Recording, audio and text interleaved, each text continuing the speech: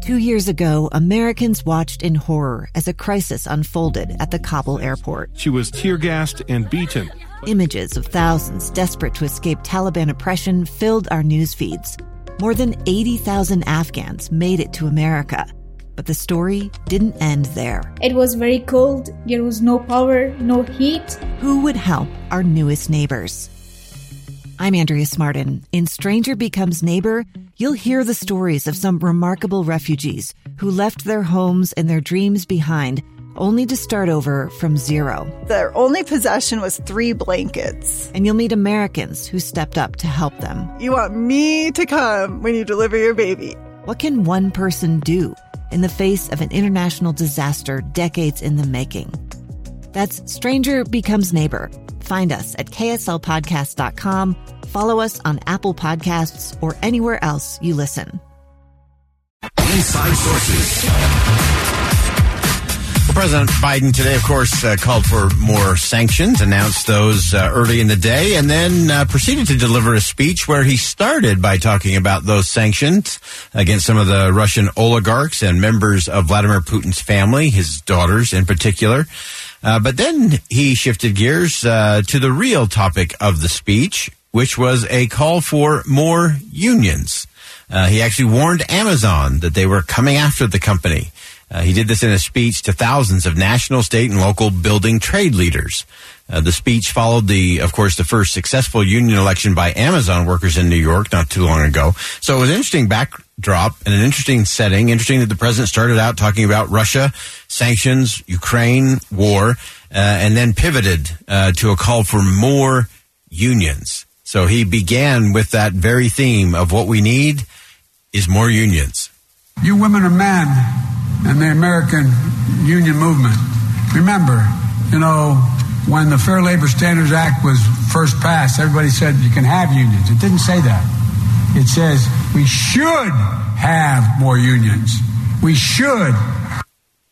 So that's clearly the president's mantra. So that was clearly a pivot from international policy to very United States-centric politics. Obviously, rolling into the midterm, the president wanted to make a play to union workers. He touted his American Rescue Plan for bringing jobs back to hardworking Americans. Because of the Rescue Plan, we had the best year of state and local growth in 20 years, adding back 467,000 jobs. And educators, firefighters, police officers who were laid off got back in the job. You made a gigantic difference. In addition, because of the Rescue Plan, 320,000 construction jobs last year. So the president clearly leaning into the microphone there to make sure he emphasized the jobs that were coming back and why it mattered to union members. The president touted there the administration's infrastructure package, which included public transit improvement, all of that, of course, creating more union jobs. It's going to accomplish 2 big things.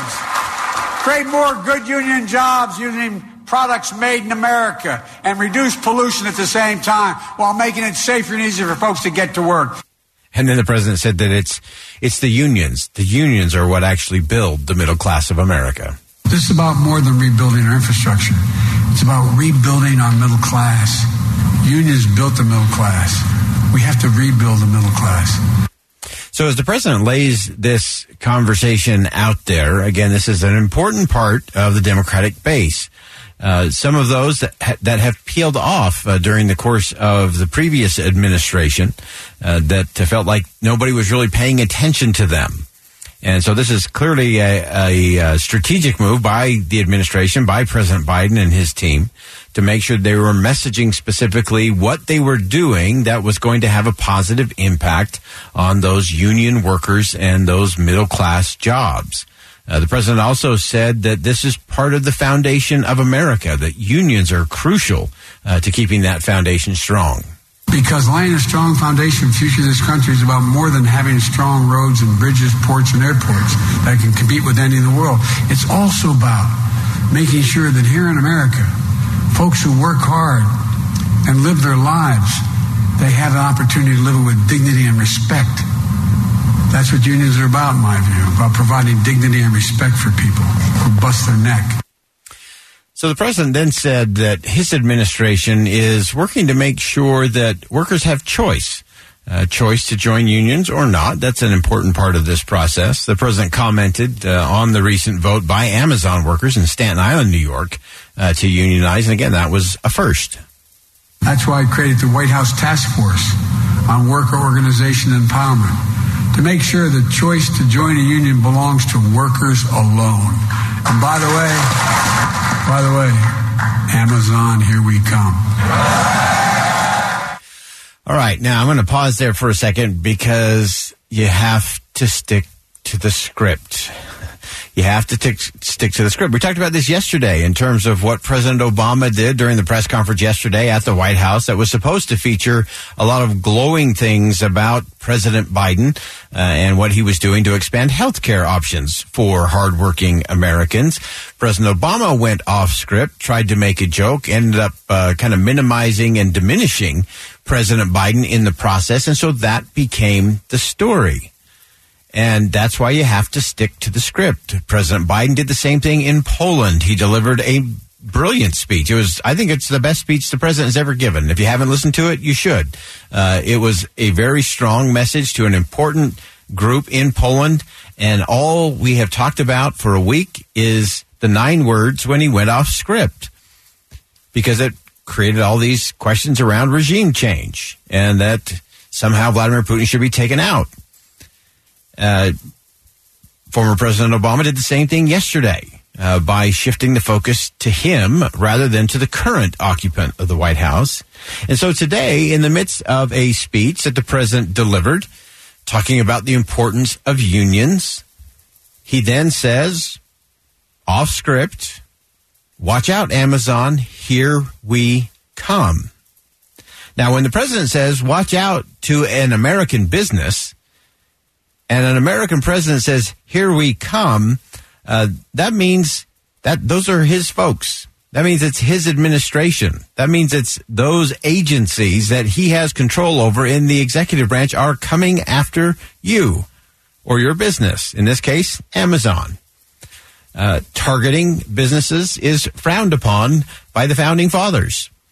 In fact, Press Secretary Jen Psaki had to once again walk something back in her press conference today, that the president was not saying the government was going to take action against Amazon as it relates to unions. Take a listen to this. What he was not doing is sending a message that he or the U.S. government would be directly involved in any of these efforts or take any direct action.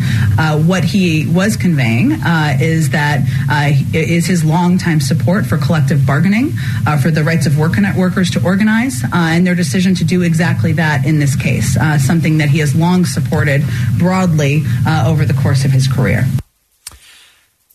So Jen Psaki did a very good job of explaining that just then. That was very good work by a staffer. She shouldn't have had to do that because, again, the message is going to be all over the interwebs today is that President Biden announced that the government was going after Amazon. Jen Psaki did a great job of saying, look, the president's saying he supports collective bargaining and the benefits that brings to workers and to employees. And that's great. And we can have a separate debate over that policy in and of itself and what unions do and don't do and the good, the bad, the ugly. We can have all of that conversation. But on a day when the president was trying to tout what he has done for hardworking Americans and his support to make sure that they have good representation, whether that's in a union or otherwise, the message gets sideways. And why does it get sideways? I always use this term, crowd surfing. And if you've ever seen a rock concert or a big event like that, you'll see people, the crowd's so big and so tight that someone could literally just lay down and be carried across the top of the people like they're surfing. And often that's what happens to politicians when they're speaking in front of a crowd, is they get caught in the moment. They feel all that adrenaline. They feel that love and that positive energy coming back. And so they go off script and they say something really dumb. Or something that becomes the story. I have always told politicians and business leaders, it's not about the press conference itself. You've got to decide, what do you want the conversation to be when it's over? What do you want the headline to be tomorrow? What do you want the conversation to be the day after that? Don't do anything that gets in the way of that by getting caught up in the moment, surfing across all the good vibes coming from the audience. So that's where the president got in trouble again. And Jen Psaki had to clean it up again. That's why White House press secretaries of either party don't last very long. It is exhausting work because you're often cleaning up messes for the boss. But if you have the discipline, the bosses have to have the discipline to avoid the temptation to crowd surf. And again, sadly, I think the president missed it again today. Because all the headlines are going to be that the president is targeting, the government is now targeting Amazon. And that was not his message. And if he would have stayed on message, he would have had something better to talk about today and tomorrow. Got to have the discipline. All right, that does it for hour number 1 of Inside Sources here on KSL News Radio. We'll step aside for top of the hour news. We come back in hour number 2. Important stuff to talk about. Liz Wolf's going to join us from Reason Magazine. Why taxing billionaires may be a tough sell to the Democrats. Stay with us. Live breaking news. Now on the mobile app for KSL News Radio. Sponsored by Any Hour Services. Listen at home or anywhere you go. KSL FM Midvale. KSL Salt Lake City. This is Utah's news station. 2 years ago, Americans watched in horror as a crisis unfolded at the Kabul airport. There's desperation and anguish. More than 80,000 Afghans have since arrived in America, but this story is still unfolding. I'm Andrea Smartin. In my new podcast, Stranger Becomes Neighbor, we'll find out what happens to these new arrivals in our communities. Who would help our newest neighbors? Follow us at kslpodcast.com, Apple Podcasts, or anywhere else you listen.